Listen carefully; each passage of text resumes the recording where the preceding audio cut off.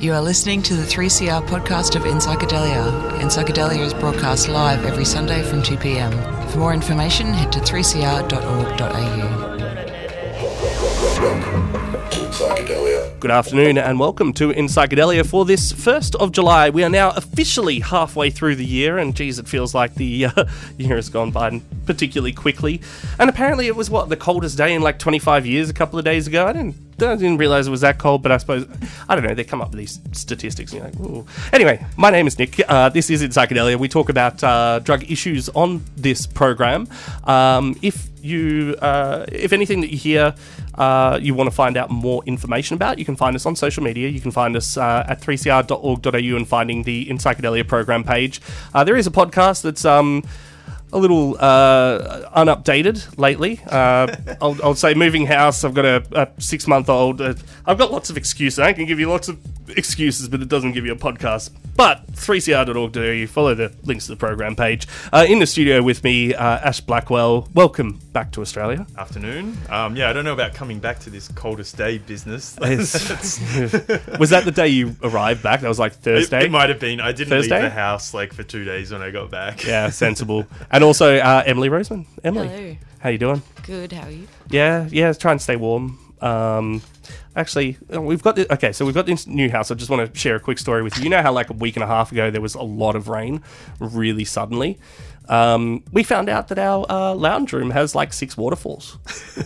Indoor feature, not something we were aware of. Like I get the aesthetically pleasing, but as far as keeping your shit not wet, it's not great, and everything smells like mold. Damn. Ash, you have been away. Yeah, I was away for only just under 3 weeks, but it feels like 3 months. There was a lot in it. 2 conferences, a trip through Amsterdam and the Netherlands, a bunch of overnight buses, and meeting so many new people that I just can't even keep track of it. I guess while I'm rambling on about my trip, I'll just say a quick thank you to my housemate Belle for loaning me some money, and for Doncha and Ivan for putting me up in Prague, for Dan for putting me up in Warsaw, and for my good friend Marla for putting me up in the Netherlands. So got to stay with some good friends while I was cruising around. So you were over you had 2 main things that you were getting involved with. The Global Forum on Nicotine in Warsaw and the Beyond Psychedelics conference in Prague, which we're going to hear a bunch of clips from for today's show. So for maybe we'll leave the nicotine conference for another time. We'll chat more about that. Do you want to talk about the Netherlands a little bit? Let's hear about the Netherlands, yeah. Your experience. I wanted to go to the Netherlands as a cannabis enthusiast. I've wanted to go to the Netherlands since I was a teenager, really, so it's been a long time coming. Finally went there, and it was interesting. I was staying in a town called Utrecht. I think it's Utrecht or something. That's probably the more correct pronunciation. Which is kind of in the middle of the Netherlands. Everything's really close in the Netherlands, but everything's really close in Europe. Yeah, totally.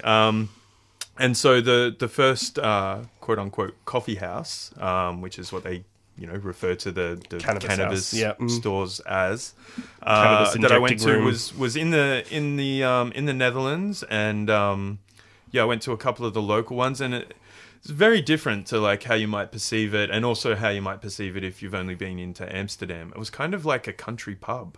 It's the people in there knew each other.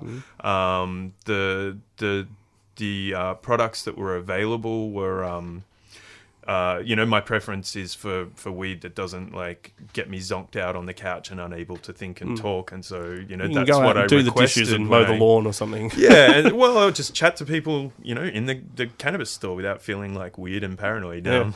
So that's what I requested, and got a few nice varieties there. But it was such a low key kind of place. It's just a big table in the middle, some cool art on the wall, and free tea. So we just kind of sat there and had a cup of tea and I sometimes sampled the local varieties. When you go up Sydney Road or whatever, and there's just these weird little clubs for Greek and Italian like old men for some reason. Yeah. And they just like it's essentially the same thing. I mean, some of them have the hookers and things like that, but it's like it's a little social club. Like, it's not a bad analogy. It was very social. Like in Amsterdam, it was a little bit different. There's a lot of tourists in Amsterdam. A lot of surprise. A lot of drunk Brits. It's kind of a bit of the party town because it's very easy as a tourist. Like, and it's very close if you're in Europe, so it's kind of cheap to drive get there, can't you? From a London. lot of places. But people would go there for bucks parties and just weekenders. So there was a bit of that element that I wasn't so into. The prices were about twice as much in Amsterdam as in Utrecht. Right. As opposed to popular kind of mythology, it's not actually legal there. It's kind of, there's a word for it in Dutch, but it's kind of officially tolerated. Yep. Like tolerated would be the way of framing it. So there's no legal supply. The weed just, I guess, in a legal sense, kind of appears in the stores. So they've got things like Moroccan hash, which is clearly, smuggled from Morocco through Europe to end up in the stores. Kind of system. But then people aren't prosecuted for operating the stores. So there's some regulation around it. So there's only a certain amount that you're allowed to procure per individual. I think it's about 5 or 6 grams, so it's not a large amount. Yeah. And they're not allowed to. But you can go get it any time. There's no advertising. There's no branding. Like I actually tried to get you a souvenir from one of the shops, and they're like, "Oh, we don't even have a business card." Huh? Like, okay. They're not even allowed to have a business card. That because I get quite worried liked that, it too, but it was annoying because I wanted to grab you a souvenir.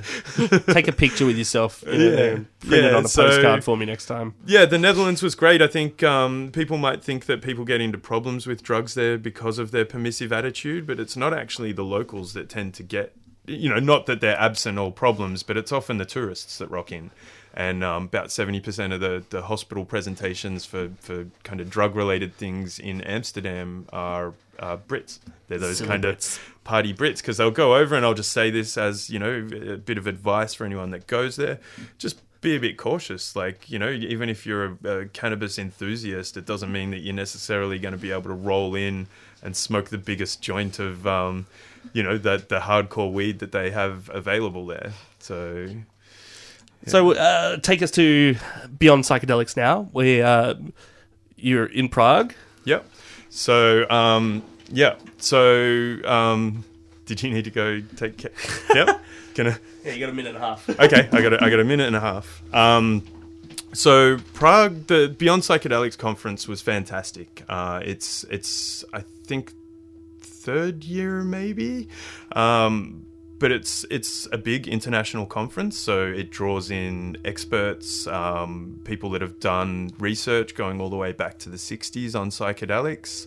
One of the interesting things for me about the conference was the way that it tied together the old and the new. And we don't have that so much on the clips that we're going to play today, but there was a real element of bringing in the traditional cultures, so the shamans, the kind of traditional psychedelic practices that existed in, South America and other places, and then tying that to this weird futuristic kind of element. So there were people there that I didn't end up hanging out with them until pretty much like the kick-ons after the last night, so at the end of the party.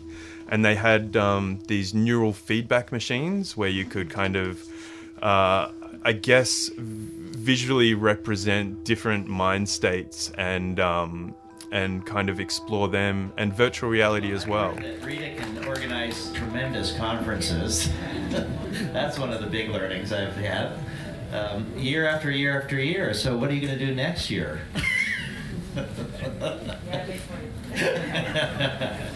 Well, one of the things I've learned comes from one of the... Sorry, that was a bit of a miscommunication there. Yeah. So just introducing what we're going to hear from now.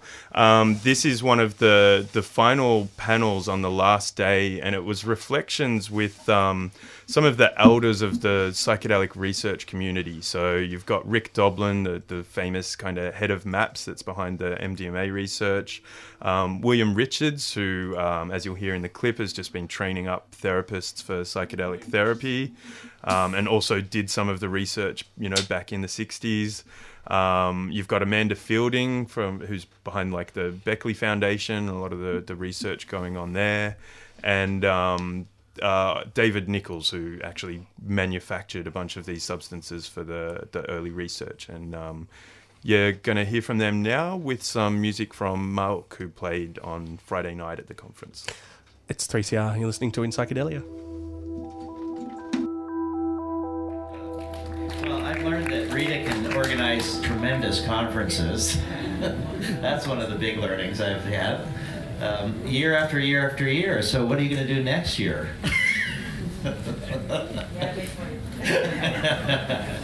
Well, one of the things I've learned that comes from one of the more amazing media articles that just came out a few months ago. It was in the Boston Globe, and it was the article was entitled "Lucy in the Sky with Doctors." But the article ended, and it said that sometimes things that initially seem impossible eventually become inevitable. Yeah. And so they were talking about that in the terms of cannabis and how cannabis is now looking like it's on the way to legalization, and they were saying that similarly that may be what's happening with psychedelics. And so I believe that that's true, and that things that initially seem impossible, that's only from when you look at it within your own lifetime. So one of the things that I've been so grateful for is to realize how many of the people that have been involved with psychedelics, that saw the crackdown and the backlash, didn't really live to see the resurgence again, and how many people that work on social justice causes that take multiple generations don't happen to be lucky enough to be in the generation that actually sees the change. And you think about the early people that worked against slavery, or the people that worked to have women voting, or the people who worked on gay rights, that we're just particularly lucky in the accident of time that we're able to see with our own eyes the change that's happening. And I also learned that whether it ever succeeds or not in some deep way doesn't really matter. That for me, what kept me going early on was to think that the effort itself was the satisfaction, that I had to disconnect my personal happiness and satisfaction from whatever outcomes might come about, because that's out of your control. You can't really control how other people are going to react or how the society reacts, so that the satisfaction has to come from that there's love woven through the universe. I mean, my most spiritual experience, I would say, of my whole life was under the influence of MDMA, and wondering why I didn't just fly off into the universe in the infinite space, and I'm so little and the universe is so big. And I kind of got this sense that somehow or other I didn't fly away, and that was in my mind. I started attributing that to gravity, and I started feeling like that there was this loving force in gravity, and I felt like I was cradled in the arms of gravity, and it felt as warm and as nurturing as a lover, and that this was sort of the universal lover, and that there's something woven through everything, and that that's sustained me. And ever since that experience, which is from 1985, I've never been as lonely as I was at times before that. And I've learned to be grateful for all of that. And I can't tell you how joyful it is just to see each of you here, There's this feeling, I must be dreaming. About a month ago, I was in Lisbon helping to train 100 new researchers for a research project with Compass with treatment-resistant depression from 10 different European countries. And I thought, am I dreaming? Is this really happening? The research is just expanding and expanding and expanding. Let's patiently, compassionately communicate and share this incredible frontier that we discover ourselves on. And welcome to the club, guys. My benefit. And I'd always thought that my mission was to water the desert. And then I realized the desert is the human brain, and my mission is to water the desert of the human brain by spreading the knowledge of the value of psychedelics, because to me it was an incredible value I found in LSD. And so when Prohibition closed in on the magic which the era of the 60s brought, I realized that one had to be clever in fighting the taboo and try to educate those in power by bringing an evidence-based, scientific evidence base to their mistaken drug policy. And the only way forward to get to these compounds accepted in the world was through the very best science. And now we have, I think, shown through science that these are incredible compounds which can work at many, many different levels, from healing sickness, but also inspiring cognitive enhancement, spirituality, new insights, and they are indeed the food of the gods, which our ancestors knew so well. And I slowly think that now the tide is changing, and we can actually carry out quite major research, and people are happy and beginning to realize what wonderful compounds they are. And I think it's wonderful to be here with all of you, and I think we all realize that it's a movement which is going to get faster and faster in its evolution and spread around the world. And I think it's wonderful to be here. Thank you. I don't think I'm going to wax philosophically because I'm a scientist. But let me. Well, Tim Leary once said, "You're not a reduction scientist all the time, are you, David?" And I said, "Nobody's supposed to know that, Tim." I would like you all to understand how privileged you are to be alive in this time and place. I started researching psychedelics in 1969. Controlled Substances Act was passed in 1970. It was a kiss of death to do research on psychedelics. Somehow I got a grant from the National Institute on Drug Abuse that paid for my salary and my students for 28 or 29 years. And so I became sort of the only person. So if you were in a medical school and you wanted to, and there were many students that wanted to hear seminars about psychedelics or hallucinogens, as we were forced to call them, I was the only person that they could get. And I'd go, and the seminar rooms would always be packed, and they'd say, "Boy, we never had so many people here." So I could see the interest and excitement, but there were all these obstacles. So I was fortunate to hook up with people like, well, Rick Doblin, when he was a young, very young, pre-MAPS guy, and he decided he wanted to make MDMA into a drug, and he checked out how much it would cost, and it was prohibitive.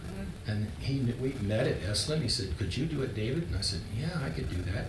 And so we made him a kilogram of MDMA for $4,000. Yeah. He tells me that the price for that now is about $400,000.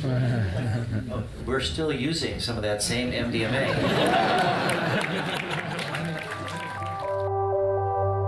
One of the reagents that you had to use didn't detonate spontaneously if it was pure. And my technician said, "I'm not going to use that." So we spent a long time finding, and it actually made Rick Stossman really angry at us because we didn't deliver what he thought we should. And I said, "We're trying to find a way to do it." The method they use to make psilocybin now is basically a variation of a method we developed in my lab. But we made psilocybin for Roland Griffiths for that first study about in normals that he published in 2006. And then for most of the studies, I think we made 20 grams. He's used our psilocybin for depression studies and a lot of other things. Now, why I'm telling you to feel grateful is recently the Food and Drug Administration changed their regulations. When I did that chemistry, you just had to make sure the drug was super pure, 99.9+%. So the MDMA was super pure. It's lasted for years and years.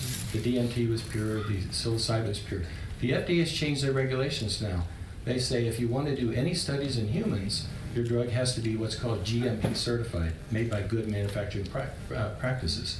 So the 400,000 that Rick's talking about, that's basically what it costs to make pretty much what we made for $4,000. And most of that is paperwork to satisfy these GMP requirements. Had those requirements been in place back then, you wouldn't be here today. It was because we were at the right time in the right place, the stars were shining right, and we had the opportunity. And I was devoted to make this happen. And anybody in this field will tell you, I've always helped people, given drugs. I donated MDMA. Legally. So my lesson is, you need to be devoted, dedicated. You need to have pure intention. And there's a place for everybody. Who would have thought that a synthetic chemist would have been responsible for creating all these things that have opened up the possibilities for the clinical studies? In the beginning, I didn't imagine that. Somebody asked me once, what do you think the future's going to be, Dave? And I said, yeah, someday probably after I'm dead, you'll have a midlife crisis and you go talk to your physician and he'll say, I'm going to send you down to see this psychedelic shaman or psychiatrist, and he'll do a session and you'll get a new perspective. And the woman that I said it to, she says, oh my God, you think you'll be dead? I don't think I will be now, but I did then. And I said, it doesn't make any difference. I moved it in the direction it needs to go. And so you all may have a place in your own lives where you can make a contribution that may seem insignificant at this time. But in the long run, if you remain devoted and you believe that these things can really help humanity, we're going to see a new type of medicine, probably called psychedelic psychiatry or psychedelic medicine, that's going to revolutionize the way people are treated. So keep the faith, work hard, be honest, and collaborate and help other people get to the same place, because we need to do this for the same. You're listening to In Psychedelia on 3CR Radio, 855 AM, and streaming digital at 3cr.org.au. You've just been listening to David Nichols, Amanda Fielding, William Richards, and Rick Doblin from the Reflections on Psychedelic Research at the Beyond Psychedelics Conference in Prague. And next up, we're going to hear from Mauk with his song Just in the Surface.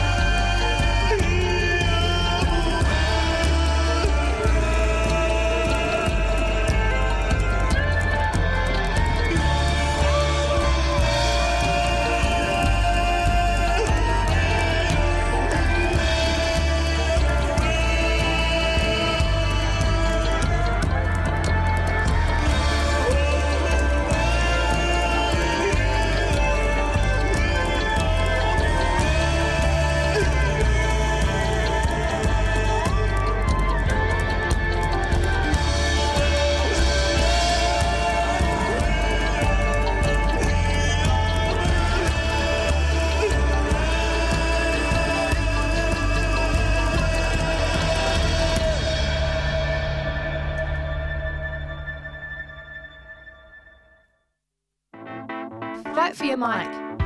Want to support 3CR's diverse and independent voices? Well, it's not too late, and we still need your support. Donate now by calling 9419 8377 or donate online at www.3cr.org.au or post us a cheque or money order to Post Office Box 1277, Collingwood 3066. Vote for your mic.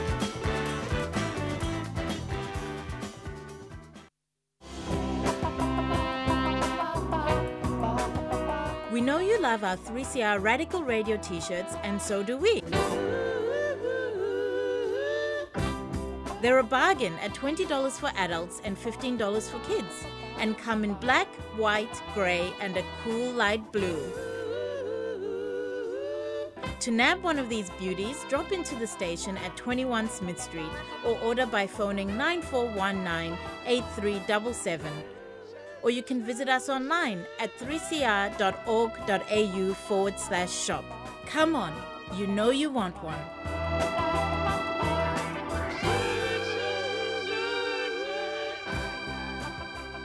In Psychedelia on 3CR Community Radio 855 AM, 3CR Digital and 3cr.org.au. It's about 27 minutes past 2 o'clock on the program this afternoon, and we are hearing a whole bunch of interviews from Prague, where the Beyond Psychedelic conference happened just a week ago, I believe it was. And Ash, you've just returned from there with all this fantastic content. Yeah, it was good. I got to meet some interesting people that I've wanted to meet for a while. Oh, hang on. I need to digress for a moment. I just noticed your T-shirt. Medically Supervised Injecting Centre in Richmond was opened yesterday. Yep. It has now been operating for a day. No idea how things are going, but I think it's best that it be left to do what it's meant to do rather than people going down and scrutinising every person that goes in there. It's done. Yeah, if you want to know more about it, there is a barbecue happening that the Victoria Street Drug Solutions crew are putting on next. I think it's next Saturday. We'll do a proper announcement at the end of the show. But that's a good opportunity if you want to connect with the people in the community to talk about how it's being rolled out, any concerns that you have, or if you just want to go down and thank them for all of their advocacy that they're doing, then that's a good opportunity. And this is a sensible thing to do, not write bullshit scare campaign flyers and post them in the outer eastern suburbs as if it's got anything to do with, oh my gosh. Yeah, there's been some pretty bad propaganda rolled out by some of the Liberal members of state parliament. Disgusting politicking. Yeah. It's pathetic. Yeah, they don't know what they're talking about, and it shows. I've heard one of them the other day. You could hear all of her talking lines, and she obviously was like, "I don't really understand this issue. Oh, just use my talking lines." It's like you don't even understand this issue, lady, and you're basically just standing against people. Just you. If it had happened to you, it would be different because you would understand the gravity of it. But because it hasn't, you think you can play football with it, political football. Yeah, there's also like a bit of fear-mongering. They're kind of really playing it up in that outer southeast region that there's going to be an injecting centre out there. And like nobody's even spoken... Not even us, the kind of hardcore activists are really saying that. There were some recommendations many years ago that they've hung on to as it's like some kind of conspiracy or we're trying to bring that back. I don't think anybody's trying to do that. The reality is, though, you put them wherever you need them. You deal with the problem. It doesn't matter about anything else. It is a useful thing. It will help people. Yeah. Anyway, Beyond Psychedelics. You want me to intro? Oh, yeah. What do you got? I'm not sure who's on the next clip. Should we just start playing it? Yeah, just play it and I'll back announce it. All right, we'll find out. So this is from Beyond Psychedelics in Prague.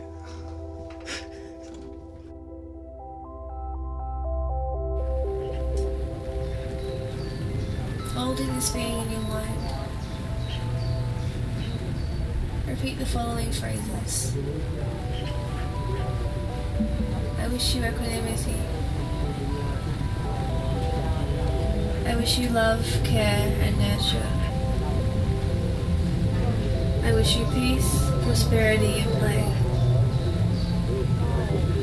I wish you the presence to see and accept who you are now. The insight to sculpt your ideal self, and the courage to become it.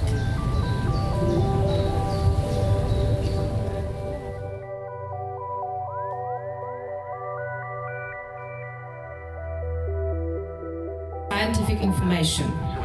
Image du Monde Visionnaire was translated into English to be screened even in avant-garde cinemas and in embassies. So thanks to it, Sandoz achieved great publicity.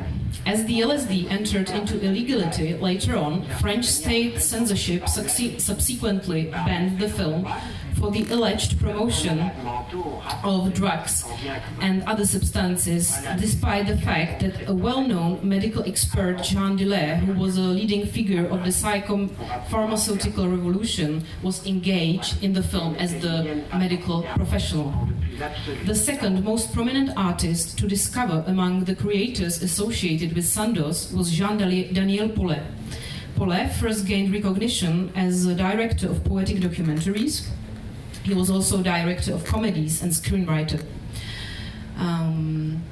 Between 1966 and 1974, Paulet directed for Sandoz 2 films, Le Horla and L'Ordre. The first was a free adaptation of Maupassant's story of the same name. The film was narrated with a simple but effective means, telling a story of a man who, in the ocean landscapes, tries to resist an invisible evil. The second film presented in documentary way a topic of a disease that today seems to be archaic and exotic, leprosy. In the film, Paulet showed images of a real institute in which those ill were isolated on a Greek island. The experimental essay that Paulet created in the film questions the boundaries that determined human reasoning about illness and health. And there's at least 3 categories that are very important to mention. The steroidal bufodienolides, which are derived from cholesterol, derivative of tryptamine, including the psychedelic 5-MeO DMT, and a few peptides. I'm not going to be talking about the peptides because they're mostly there for housekeeping purposes within the skin of the toad, but the other 2 classes are very important. When the venom of a bufo is injected in a person, that causes death quite quickly, and that has been observed in a few publications.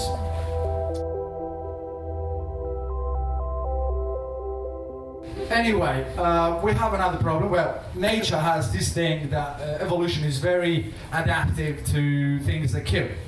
And bufodienolides are relatively predictable in what they do to cells. So all sorts of organisms that would like to eat the toad across hundreds of thousands or thousands of years start adopting mutations to disable the sodium-potassium pump from being bound to bufodienolides. So we see all these species.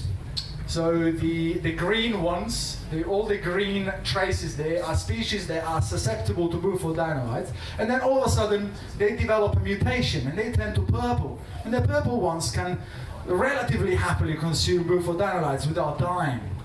So you see how they spread, and so there's all sorts of lizards, snakes, vipers, and other toads and whatnot that can actually start resisting to bufodienolides.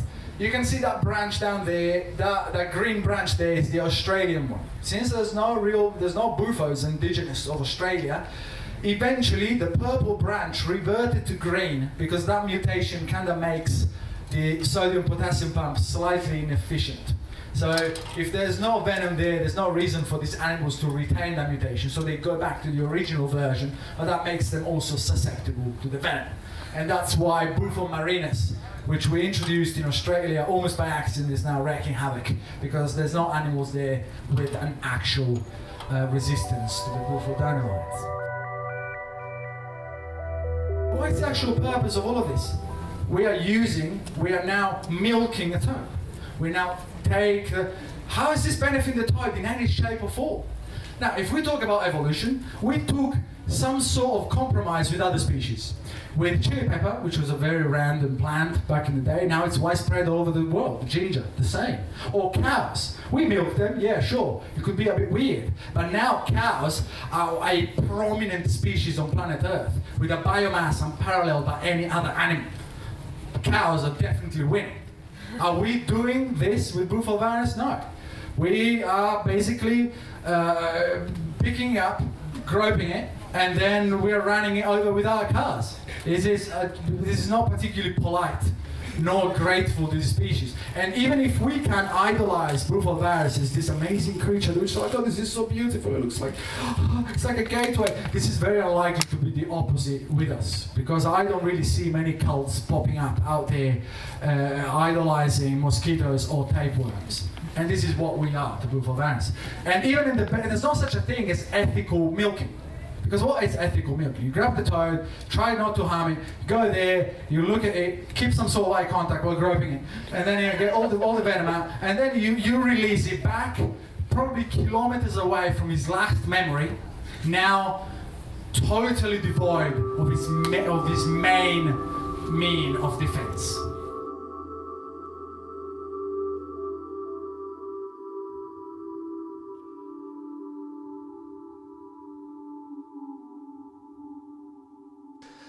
In Psychedelia on 3CR Community Radio 855 AM, 3CR Digital, and 3cr.org.au. Ash. And that clip we heard from Melissa Warner, friend of the show. She did a whole workshop on meditation, creativity, flow, and psychedelics. And we also heard from friend of the show, Jack Aloka, and he was giving a presentation on the evolution of Bufo alvarez, the famous toad from Mexico, that contains 5-MeO-DMT, a powerful psychedelic. And his talk was interesting. It was on the evolution of the frog and from the frog's point of view also. What is that chemical there for? Yeah, like how did it come to evolve within the frog? Like it probably wasn't for an evolutionary purpose. Yeah. And what does the frog think of us going around and plucking it out of its environment and I guess in Jack's words, kind of fondling it while we milk it for this this venom that then people smoke. So fantastically bizarre. Yeah, I think that he gave a good presentation basically saying, well, why are we even bothering with this toad? We can synthesize this chemical. There's nothing magical about molesting this animal in nature to get it from the animal.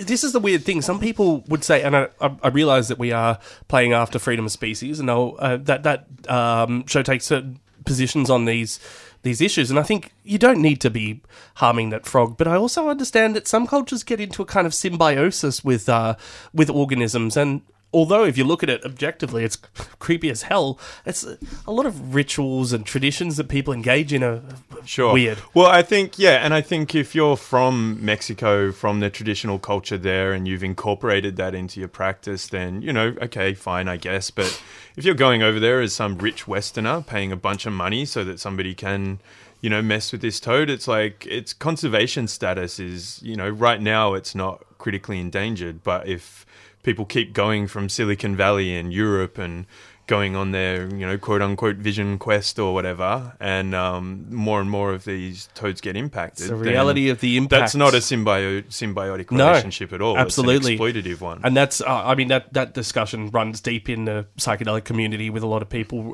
going across to the Amazon, going to parts of South and Central America to have experiences, especially with ayahuasca. But at what expense to the local culture, and then what does it actually do? Like, you can't just go on. It's being ripped out of its context, trying to give to people that have been living under a global system of prohibition. I'm still going to blame prohibition here. I think it's the common denominator in all these things.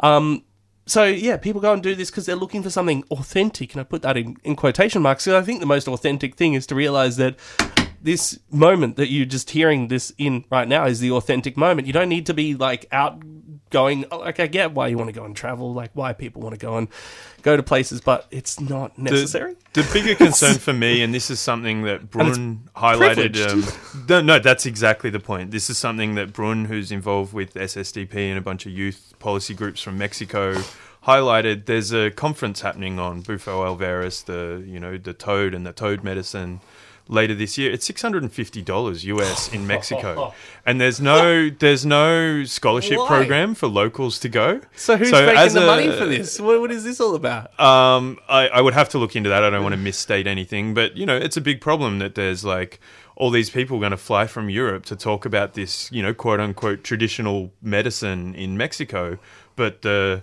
people, a broad range of people practicing or elders within that community are locked out. It's from just that not process. very democratic, is it? Like, if you're trying to get a bunch of voices into the mix to hear what's actually going on, you cut people out because of a price, because you want to put a prestige on it, because you want it to look a certain way, whatever. It cuts out a lot of important voices because you've gone, oh, you're too poor. Yeah, but if that price isn't subsidizing, like, poor people or people from the actual region, like people that are involved with drug policy or involved with psychedelics in the sort of Mesoamerica, South American region, and they're not able to go because $650 is a lot of money if you're living in rural Mexico or Colombia or, you know. That's too much for me. I couldn't afford that, you know.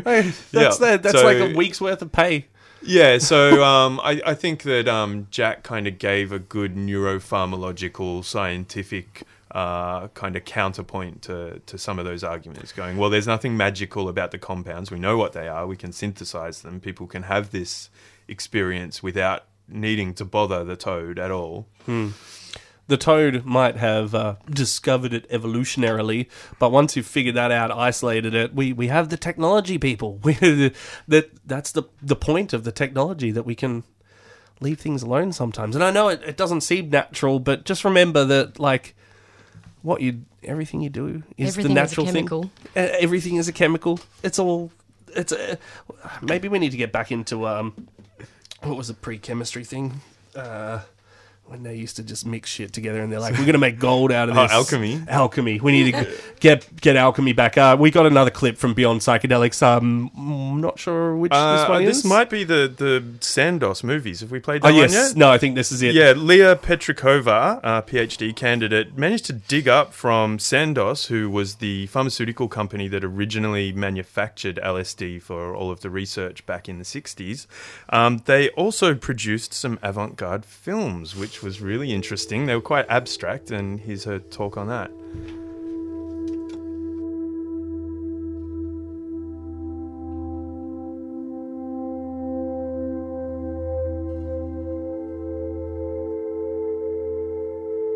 Now, using psychedelics as a force for good is all about integration. You know, what can we learn from these experiences?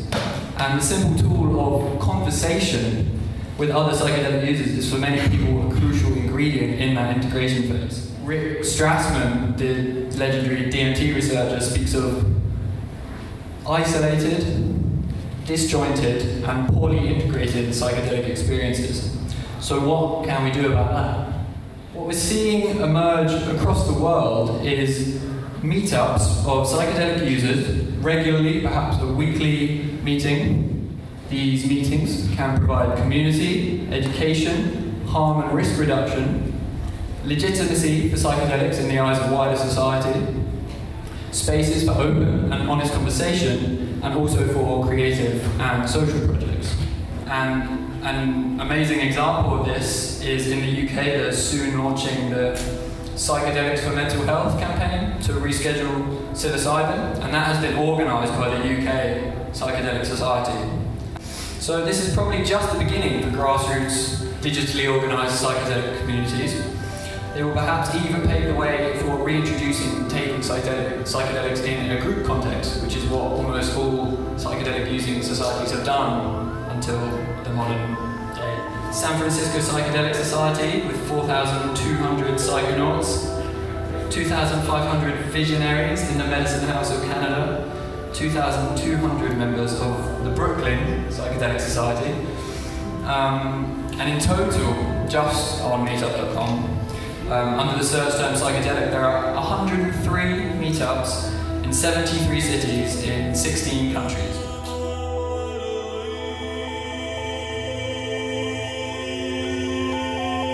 Now, I'm not 100% sure about this guy's name. I remember it as Mike, but I'm looked through the program and it might be William, but he was from the Psychedelic Society in the UK, and one of the things that I really took away from the Beyond Psychedelics conference was the important role that psychedelic societies can play. There was a lot of talk about how we integrate these complex psychedelic experiences into our lives, and the problems that people can have when they fail to integrate effectively, to understand and contextualize the experience. So while all this research is going on, that's in a very narrow kind of space. So there's a real role to play for psychedelic societies to provide education in the community about how people can have a positive experience, and to provide things like connections to either proper psychotherapists, trained psychotherapists that understand psychedelics and can help people integrate them, or just to provide spaces where people can talk about these complex experiences and kind of have a bit more of a informal community kind of integration circle. And our final clip now from Beyond Psychedelics. We have one of the people that I was excited to meet was the, I think her title is campaign coordinator, and this is Natalie Ginsberg from MAPS. It's in Psychedelia on 3CR, 855 AM, 3CR Digital, and 3cr.org.au, 15 to 3.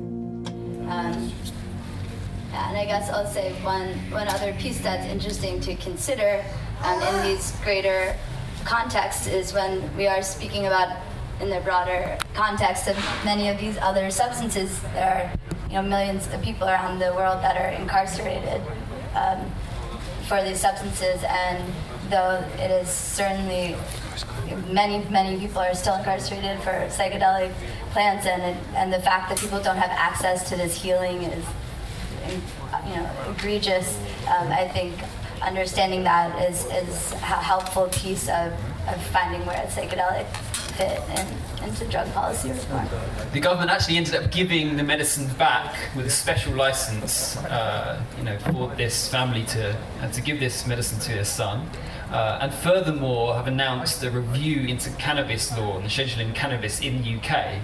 And so, no evidence has changed, no new scientific information has come to light, but it's been one incredibly powerful story, full of emotion, and that's that ultimately, I think, is how things change, or often was needed to sort of push things over the edge. Yes, you need the science and the data, but you also need these stories. If you want to add something. Thank you for sharing that. It just got me thinking a bit when you were speaking about how laws change and society and perception changes, and with cannabis in particular in the U.S., it's been really interesting because right now it's one of the most bipartisan popular issues. Over 90% of Americans support medical cannabis, over 65% support fully legalizing cannabis. And those stuff is absolutely changing. It's still not changing as quickly as you would think. And there really are other systems at play, unfortunately, in this process. And with cannabis in particular, there are alcohol companies, pharmaceutical companies, many interests that are not wanting to see cannabis reform happen, and they support, at least in the U.S., politicians that are stopping it, and there are kind of other factors. So I think that's also an important and interesting, tricky piece to think about when we talk about activism and stories and what we're sharing, because as you were saying, sometimes researchers are so shocked. Well, here's the research. How is the law? What do you mean the law isn't based on the science? But that's really, unfortunately, rarely the case. We have come.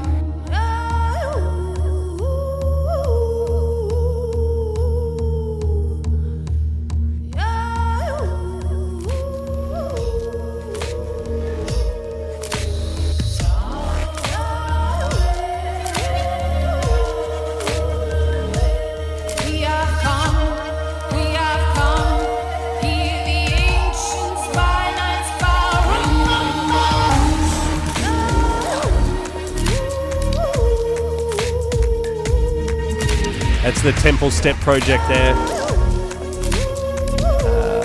Musicians from Byron Bay. Musicians from Byron Bay. I just realised I'm touching the wrong fader. I'm fading myself out. Never mind. Technical things happen. It's 3CR Community Radio, 855 AM, 3CR Digital, 3cr.org.au. In the studio with Nick, Ash and Emily. We have been talking about Beyond Psychedelics and playing a number of clips from Beyond Psychedelics in Prague, recent conference. It's one of the big psychedelic conferences in the world. And Czech, a particularly interesting place because psychedelic research continued there when it was cut off in other parts of the world, and it has blossomed a very interesting psychedelic culture. Yeah, there's still feel also quite progressive. We didn't hear from him today, but there was the person in charge of drug policy in the Czech Republic was one of the speakers there. They also opened UNGAS last year at the United Nations General Assembly sort of thing. Or maybe it was CND. It was one of the big international conferences. And, you know, Czech Republic, people talk about Portugal a lot, but the Czech Republic are really on the front foot with drug policy as well. Quite progressive. I often wonder, I mean, same with Portugal, but there is that language difference and maybe just things aren't getting translated as well. And I don't know, why aren't we hearing as much about it? Maybe we need to do that. Learn Czech. Maybe that's what we need. I did record quite a few interviews outside of the clips that we heard, and we'll play those in coming weeks as well. Yep. Well done. We'll also be doing a nicotine special. Just about out of time, but there are a couple of events coming up. Tomorrow is the Yarra Drug and Health Forum, open to the public, especially if you're somebody that's interested in what's going on in these areas and live in or around the city of Yarra. Tomorrow, it's from 12:30 at the Richmond Town Hall. It's featuring Greg Chipp from Drug Policy Australia, talking about the organisation, what their aims are. So it's 12:30, Richmond Town Hall. Anything else going on? July the 7th is the Medically Supervised Injecting Centre Community Conversations and Barbecue, and that will be kicking off on Saturday, July 7th at 11 a.m. till 2 p.m. at Lennox Street Park in Richmond. Also, a big thank you to everyone that was involved with Support Don't Punish. Support Don't Punish was held on Tuesday, the 26th of June. It is a global day of action to call for policies to support the humanity and health of people who use drugs rather than incarcerating them, or like in some countries where the June 26th is also the UN International Day Against Drug Abuse and Illicit Trafficking. Some countries kill people who have been involved with the drug trade then. So that was, and we're saying absolutely no to death penalty. So that was a good day. You can find that online as well. We'll post a link. Queering the Area is up next. We'll see you next week. This is In Psychedelia. Comments, complaints, or contributions are welcome. Jump on the 3CR website, 3cr.org.au, and head to the In Psychedelia program page. Get in contact with us on Facebook or Twitter, or send us an email. In Psychedelia does not condone or condemn people who use drugs for their choices. Our aim is to present the diverse intersections of psychoactive drugs and society. If you are concerned about your own drug use or a friend's drug use, Direct Line provides a free and confidential counselling service 24 hours a day, 7 days a week. Call 1-800-888-236. In Psychedelia will be back on 3CR from 2 p.m. next Sunday. This has been a 3CR podcast. You can hear In Psychedelia live every Sunday from 2 p.m. Head to 3cr.org.au for more.